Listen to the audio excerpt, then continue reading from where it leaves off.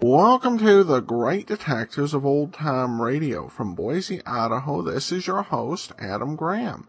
If you have a comment, email it to me. Box13, greatdetectives.net. Follow us on Twitter at Radio Detectives. And become one of our friends on Facebook, facebook.com/Radio Detectives. Well, I do want to thank those who've given to our listener support campaign as it continues. And I want to say thank you to Lou, Josh, Timothy, and Aaron for their support. And we'll be sending along thank you gifts during the listener support campaign, in addition to sending access to our premium site at the $7 level. At the $20 level, we will send a free digital copy of my ebook, All I Needed to Know, I Learned from Columbo, in addition to your choice of another thank you gift, depending on donation level. Some of those available at the $50 level, we will send you a BBC Radio 4 Poirot mystery. Be sure and let us know which mystery you'd like. Five Little Pigs is a favorite of mine, but at the $50 level, we'll send you any one of the BBC Radio 4 plays of Poirot. And at the $100 level, we'll send you a Radio Archives gift certificate, good for one of their larger sets.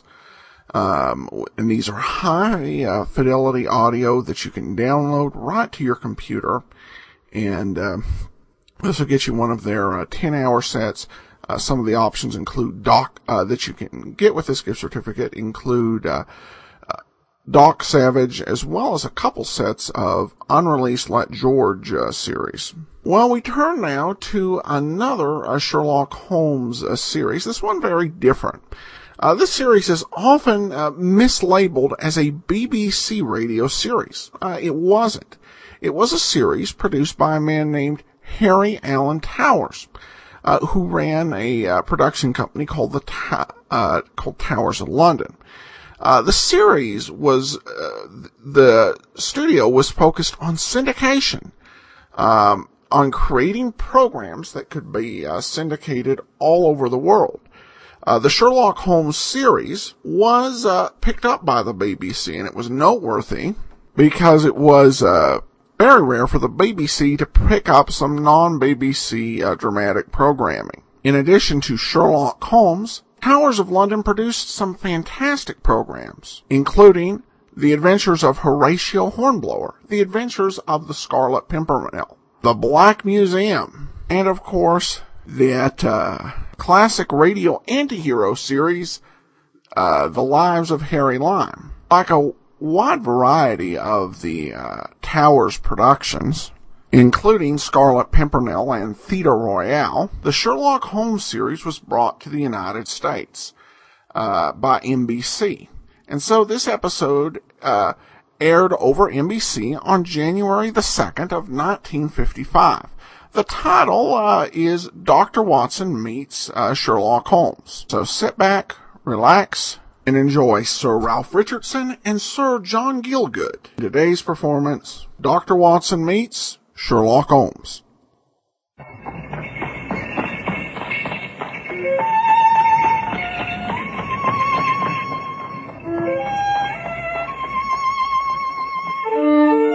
The Adventures of Sherlock Holmes, the original and immortal stories of Sir Arthur Conan Doyle, dramatized anew, with Sir Ralph Richardson as Dr. Watson and Sir John Gielgud in the role of Sherlock Holmes.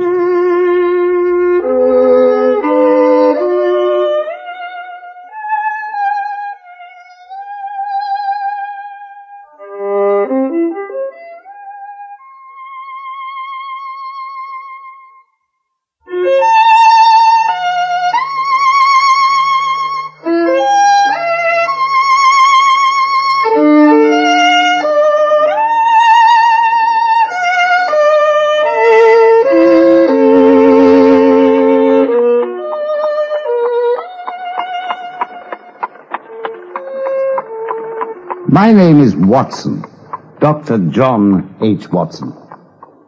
It may be familiar to you through my association over many years with one of the most remarkable men I believe the world has ever known, Mr. Sherlock Holmes. I want to tell you about one of our earliest adventures. The first time that we went out into the streets of London in active partnership. We were still youngish men. It was far back in the early 1880s. We had shared those famous rooms, number 221B Baker Street, for only a few months. Watson, my dear fellow, you're just in time. In time for what, Holmes? Well, you've so often been good enough to express a genial interest in my singular profession. Now you'll be able to see me actually at work. Oh, well, I'm delighted, Holmes. It should be fascinating. But I must sit down by the fire. Deuced chilly out. Oh, do, my dear fellow. Oh, by the way, Watson, why Turkish? Turkish? How do you mean? The bath. The bath you've just come from, my dear fellow. Why the relaxing and expensive Turkish, rather than the invigorating homemade article across the passage here? Oh, because I felt lazy and... but I haven't said a word about it. How the deuce did you know I'd had a Turkish bath? Your boots, Watson. Boots? The thing's quite elementary, surely. Oh, no doubt, but you'll forgive me if I fail to see the least connection. You always do your boots up in the same way, Watson. However, on this occasion, I see them fastened with an elaborate double bow. Uh-huh. And so, of course, you've had them off and someone else has tied them for you. Who, for example? The answer can only be your bootmaker or the boy at the Turkish baths. As your boots were only made and delivered here late last week, it's hardly likely to have been the bootmaker, so what remains but the bath? Absurdly simple, isn't it? On my soul, Holmes, you really are the strangest fellow. Ah, wait till you meet Milverton. He's stranger still. Milverton? Who's Milverton? Charles Augustus Milverton of Hampstead. In all probability, the most evil man in London. Indeed? He sounds fascinating. I invited him for 6:30, so he's almost due. Oh, I shiver at the thought of him. But what's he do for a living, this strange caller of ours? Blackmail, Watson. Huh?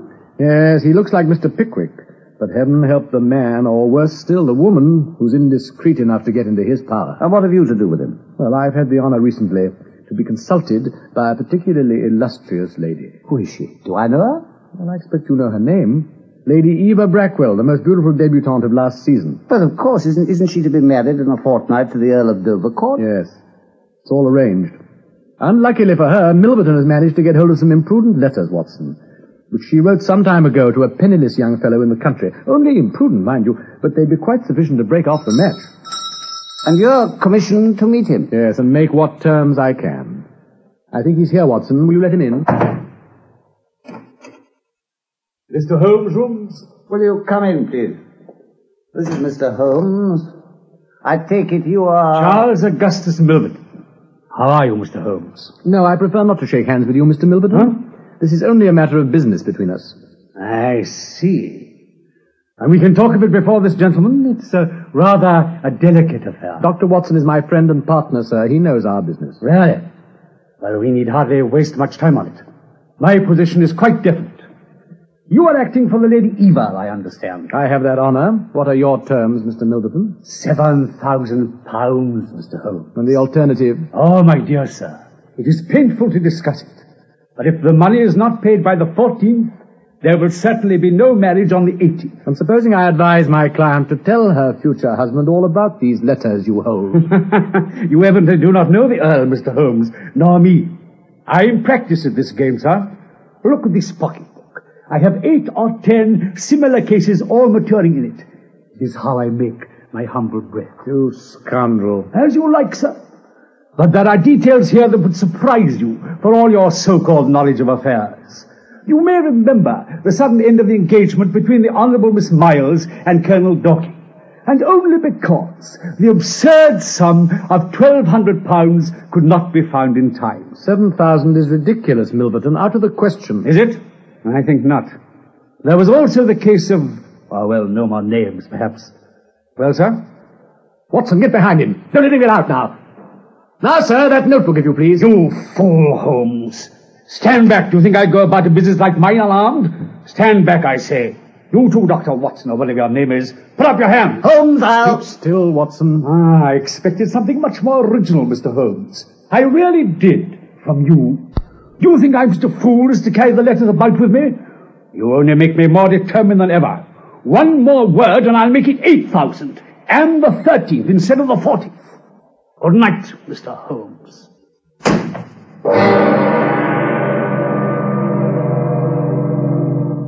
It was one of my earliest glimpses of the kind of thing confronting us in what Holmes had been good enough to call our partnership. What he would do next, I had no idea. I was hardly prepared a few nights later, and on a particularly stormy evening, for the appearance in our chambers of a tall, rakish-looking young workman with a goatee beard.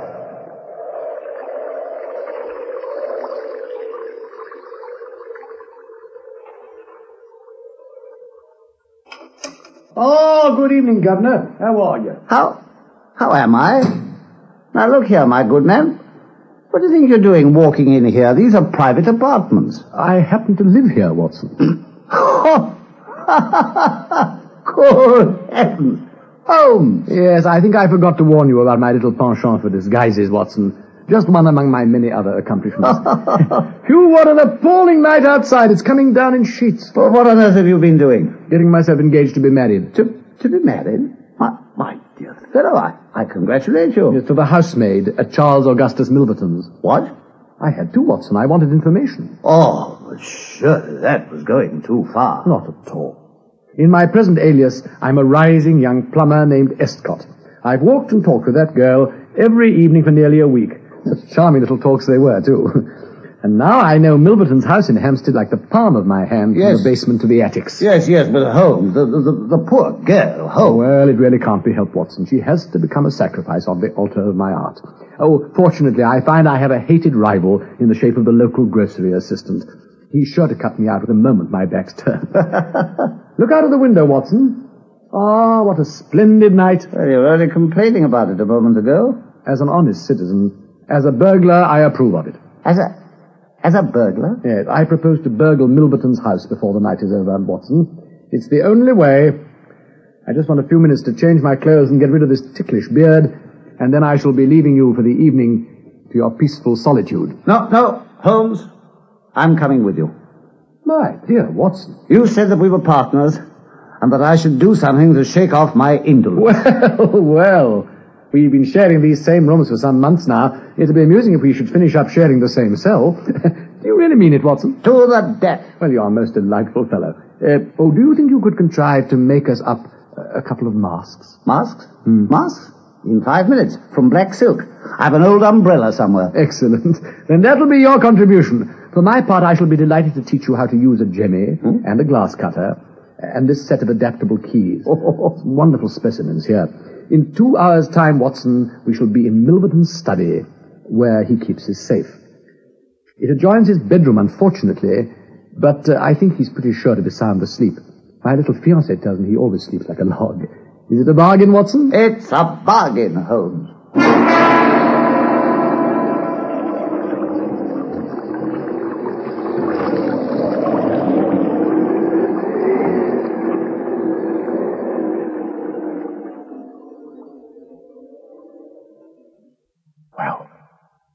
You see. What did I tell you, Watson? Within 2 hours, we'd make a capital pair of burglars, you and I. We weren't already dedicated to a nobler purpose. I don't like it, Holmes. It was too little trouble. What do you mean, because the door of the study wasn't even locked? Oh, some oversight. Look. There's a light under the bedroom door. Yes. He often falls asleep with the bedroom lamp still burning. I learned that from my fiancée, too.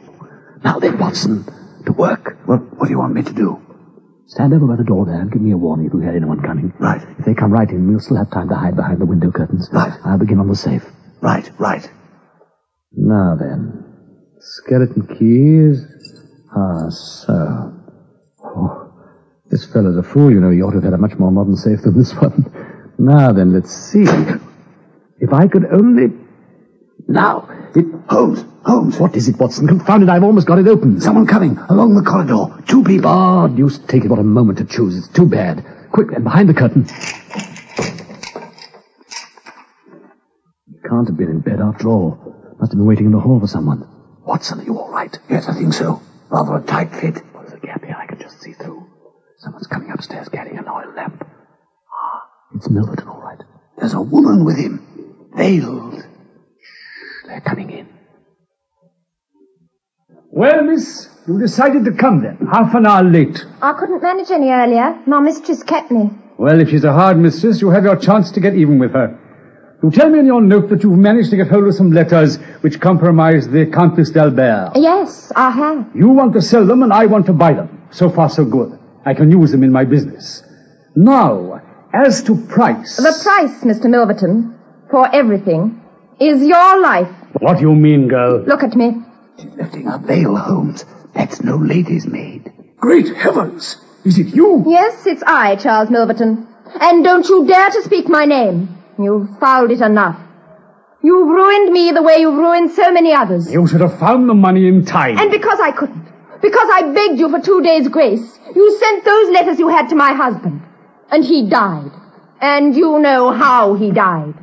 The finest man in the world. And the letters were false.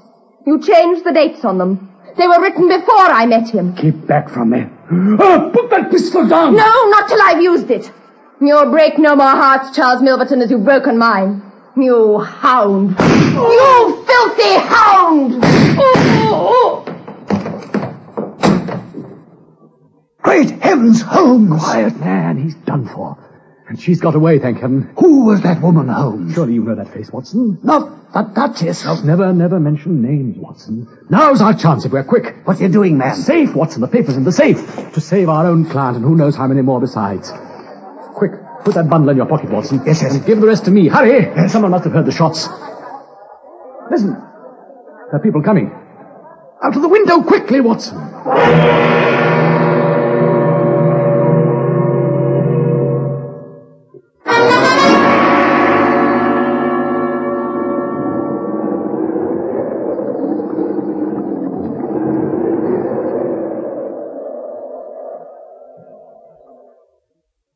So we escaped. Down a convenient drain pipe, over 2 garden walls, and luckily found an empty hansom at the bottom of the road, and reached Baker Street at last, and safety. Our adventure was over, or almost over. As I lay tossing sleeplessly in bed that night, I found myself more than ever intrigued by the personality of my strange companion.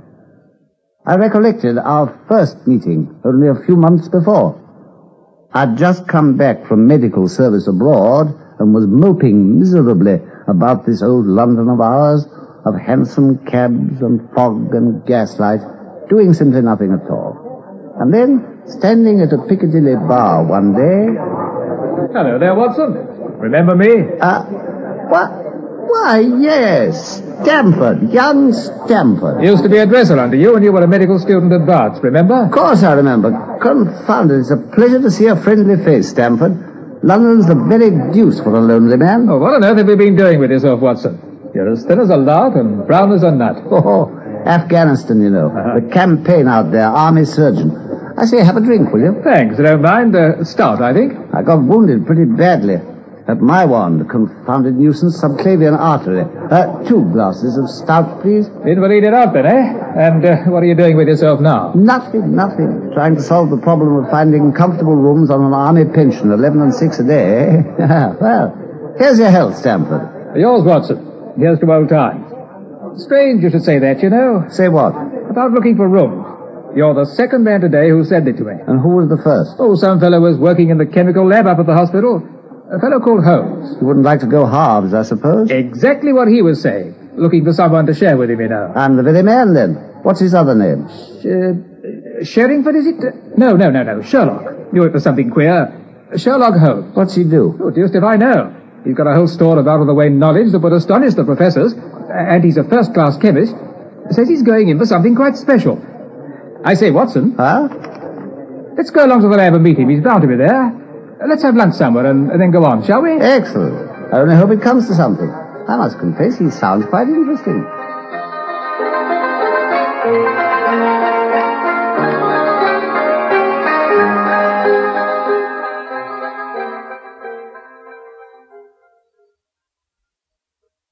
Through this way. He's bound to be there. Mind you, Watson, you mustn't blame me if you don't get on with the fellow. He's pretty queer in his ideas. How do you mean? Well, I actually came on him the other day, beating the subject in the dissecting room with a stick. What on earth for? He said he wanted to find out how far bruises could be produced after death. Through here now. Gruesome tastes, eh? Still. Ah, there he is. The tall fellow behind all the test tubes and retorts. I told you he'd be working. I say, Holmes. Stanford. Eureka, Stanford, I've just found it. Oh, found what, Holmes? A reagent which is precipitated by hemoglobin and by nothing else in all the world. Indeed. Well, I want you to meet Dr. Watson, Holmes. Watson, this is Mr. Sherlock Holmes. How are you, Doctor? From Afghanistan, I perceive. What? How on earth did you know that? Never mind. The question now is about hemoglobin. No doubt you see the significance of this discovery of mine. Well, it's probably interesting enough chemically, but from the practical point of view, My dear fellow, it's the most practical medical legal discovery for years. Don't you see that it gives us an infallible test for bloodstains? Indeed? Yes. Criminal cases are always hinging on this kind of thing. A man suspected of a crime long after it's committed, let's say, and his linen turns out to have brownish stains on it. Yes, but are they blood or mud or rust stains or fruit stains or what? Now we have the Sherlock Holmes test, Dr. Watson, so there can be no more difficulty. Well, I dare say you are to be congratulated, Mr. Holmes. Of course I am. There was the case of von Bischoff at Frankfurt last year, and Mason of Bedford and Sampson of New Orleans. I could name a score of cases where the thing would have been decisive. By Jove, you're a regular walking calendar of crime, Holmes. Well, why not, eh? What could be more fascinating? Have you a taste for such matters by any chance, Doctor? Oh, well, I confess it's been a little beyond my range. You'll get it, sir. You will, I assure you. The thing grips you like a drug. Holmes, I wanted you two to meet because Watson's on the lookout for someone to share diggings with him. Oh. The same as you are. Capital, Doctor. You look the very man for me. I've had my eye on a suite in Baker Street. Number 221B. Mrs. Hudson is the landlady's name. You don't mind the smell of strong tobacco, I hope. I always smoke ships myself. That's good enough, then. Oh, and I generally have a few chemicals about and carry out experiments, like this one. That wouldn't annoy you. By no means. Well, then let me see. What are my other shortcomings? Oh, I get down in the dumps sometimes and don't open my mouth for days on end. And, I've a fancy for revolver practice indoors. So long as I can rely on your aim. Infallible, I assure you. Now, what have you to confess? Well, I get up at all sorts of ungodly hours and I'm very lazy. I don't like too much row, but I put up with revolver shots. Good. I've got another set of vices when I'm well, but these are the principal ones for the present. Then that's all right. Thank you, Stanford. I'm very much obliged to you. Well, shall we go together, Dr. Watson, and look at the rooms tomorrow? Say at noon? At noon, Holmes, it'll suit admirably. Oh, one other little thing, the violin. You don't include violin playing in your category of rows. It depends on the player, my dear Holmes. If it's badly played... That's something I shall have to leave you to judge for yourself, my dear fellow. And I shall have pleasure in testing your ear with a few of my own little compositions. Then you will be able to judge my modest capabilities. Till tomorrow, then, my dear Dr. Watson. Till tomorrow.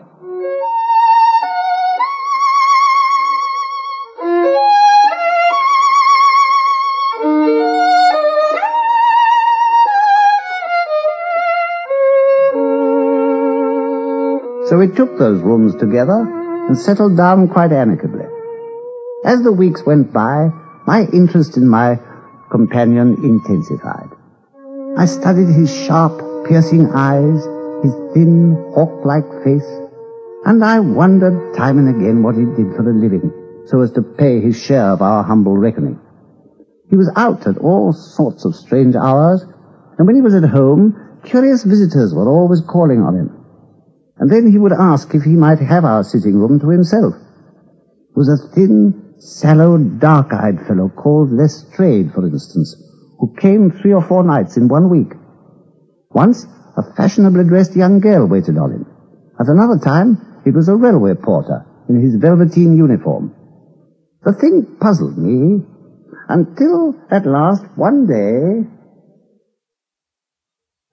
You wonder what I do for a living, Watson, eh? I've seen you looking quizzically once or twice at these visiting clients of mine. Clients, Holmes? Yes. Oh, just pass me over the Persian slipper, will you, my dear fellow? I always keep the tobacco in it. Thank you. The fact is, I'm a professional thinker, Doctor. A thinker? Certainly. I piece things together, you see, just as a logician could infer the possibility of an Atlantic or a Niagara from a single drop of water without having seen or heard of either of them, so I build rare edifices of deduction from the observation of a few simple facts. Oh, come home. No, it's the truth, I assure you. If you're looking round for a cigar, by the way, my dear chap, you'll find them in the coal scuttle. Yes, I have a trade all my own, Watson. The only one in the whole world.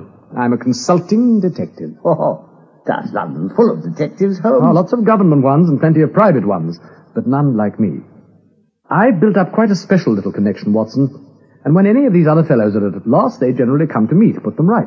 Just by thinking about things, I suppose. Exactly. I've a turn for observation and deduction, as you must have noticed. That first time we met, for instance, when I mentioned to your surprise that you'd just come from Afghanistan. Oh, you were told about it, no doubt. Nothing of the sort, Watson. I just knew. It's second nature to me.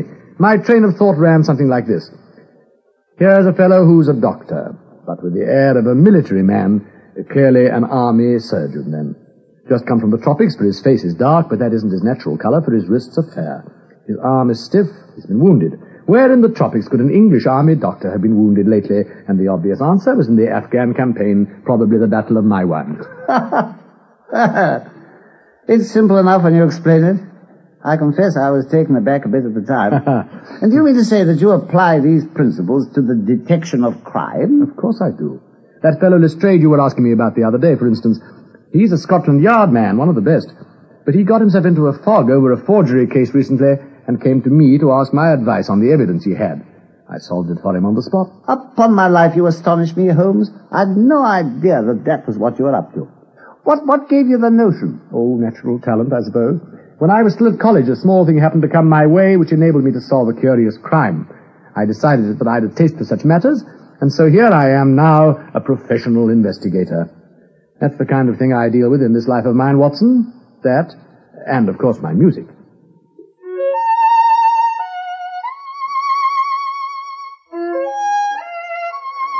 Well, I never thought of you as a professional investigator of crime, even when you talked about it so much at the hospital that time we met. Well, one really must do something to keep oneself from boredom.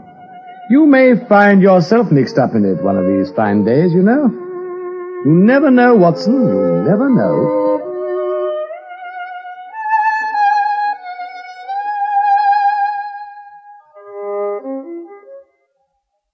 And I was, of course, you know that now, with the Milverton exploit, as I've related it, as the first real adventure of them all in which I felt myself truly involved.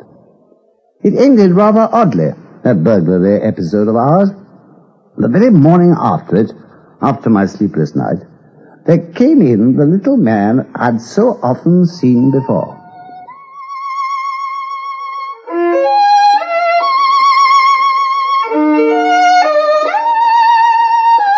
Lestrade, the good Lestrade of Scotland Yard. Good morning, my dear Lestrade. Good morning, Mr. Holmes. I was wondering... Oh, this is Dr. Watson, by the way. He was asking all about you the other day. How do you do, Doctor? Any friend of Mr. Holmes's is a friend of mine. Delighted to meet you, Inspector. Well, sit down, won't you, and share a pipe with us. Too much of a hurry, I'm afraid. I just wanted to ask if you had anything particular on hand, Mr. Holmes. Oh, I don't think so. Nothing much. A little matter down at the docks involving a giant rat from Sumatra. You can leave the rats to look after themselves, Mr. Holmes. There's been murder done up at Hampstead. Wanted you to look into it for us. Queer business. Oh, really? Who's been murdered? A fellow called Milverton. Indeed. I believe I've heard the name. Holmes. Not feeling dicky, are you, Watson? Any details, Lestrade? Well, we know who did it, of course. You know? Good heavens. Couple of them, Doctor. Nearly got them, they did. There was a hue and cry, you see. They got away, worse luck, where they were seen. How interesting. And what are they supposed to look like? The first one, very tall. Other fellow, middle-sized, thick-necked man with a moustache. Moustache, They both had masks over their eyes. Oh, come, Lestrade, that's rather vague, isn't it? On my soul, it might even be a description of Watson and me, eh, Watson? It might indeed. You're right, Mr. Holmes, you're perfectly right. By Jove, it might be. Well, will you handle it? I'm afraid not, Lestrade, not this time. I know something of this fellow Milverton. He was a rogue and a blackmailer. There are certain crimes that the law can't punish adequately, my dear fellow. And in this instance, my sympathies are with the criminals, Lestrade. I will not handle the case. Well, if you won't, you won't. No, I'll get the fellows all right in time, I dare say. Will you, Lestrade? I do hope you may.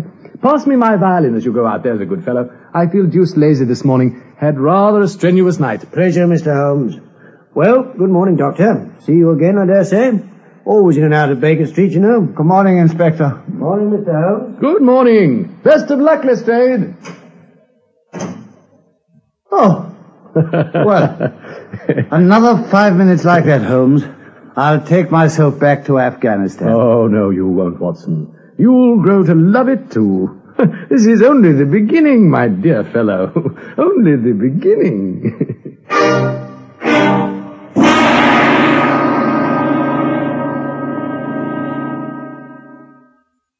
The Adventures of Sherlock Holmes, based on the original stories of Sir Arthur Conan Doyle, have been dramatized anew with original music composed by Sidney Torch.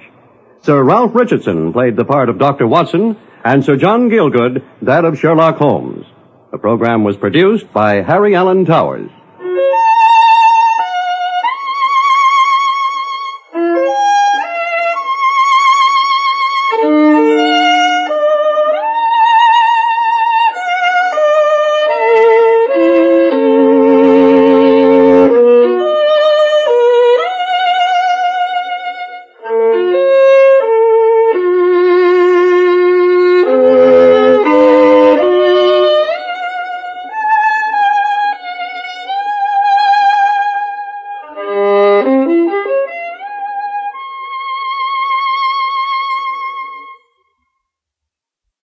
Welcome back. Well, I think overall a pretty solid performance. I have to admit I was a little iffy on the choice to work the Milverton story into the first episode and make that, for the purpose of this series, the first adventure they shared together. Really an odd choice and an odd note to begin on. But we had a little listener who said that the Milverton story was actually her favorite Sherlock Holmes story. And now you've heard it. Even though the story itself occurred after the final problem, which we'll hear later. But beyond that little point, I think this really has the feel of a very classy, well-done production. Different than the New Adventures of Sherlock Holmes. You know, no ads for Clipper craft suits or the John Watermaker men's store. This is simply handled, and you're dealing with two actors here, in Gielgud and Richardson, who've been playing off each other since the 1920s. So they definitely had a well-developed rapport and chemistry that looks like this is going to make for a very entertaining, well-done series. All right, listener comments and feedback, and we begin with this from Debbie, who emails in, "My son and I both enjoy them, and are always quoting Pat Novak for hire. Keep it up." And then also we have this comment. "Adam, I dig your show in a big way. I love the way you are as genuinely stoked by old-time radio as I am. I love your accent and how excited you get from time to time. Keep up the excellent work.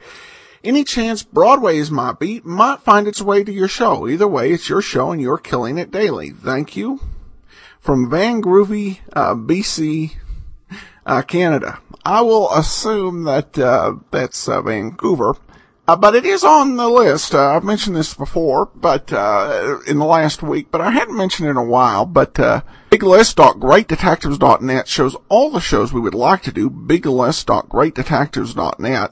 Broadway is my beat is particularly challenging. I've not yet planned when I'm going to fit it in. It has one of those shows that we haven't done that has the most episodes. I think that Dragnet and Boston Blackie are the shows that have more episodes that we haven't got to yet. Johnny Dollar, there's more episodes available. Sherlock Holmes. And both of those were in the middle of coming to the end of the Sherlock Holmes podcast. But it's going to take a while on that one just to find that space for about 160 plus weeks. So, thanks for the comment and thanks for listening over in Vancouver. That'll actually do it for today. We will be back tomorrow with yours truly, Johnny Dollar. And then join us back here next Thursday for another episode of Sherlock Holmes. In the meanwhile, send your comments to box13 at greatdetectives.net. Follow us on Twitter, Radio Detectives, and become one of our friends on Facebook, facebook.com/Radio Detectives. And remember to support the listener support campaign, support.greatdetectives.net.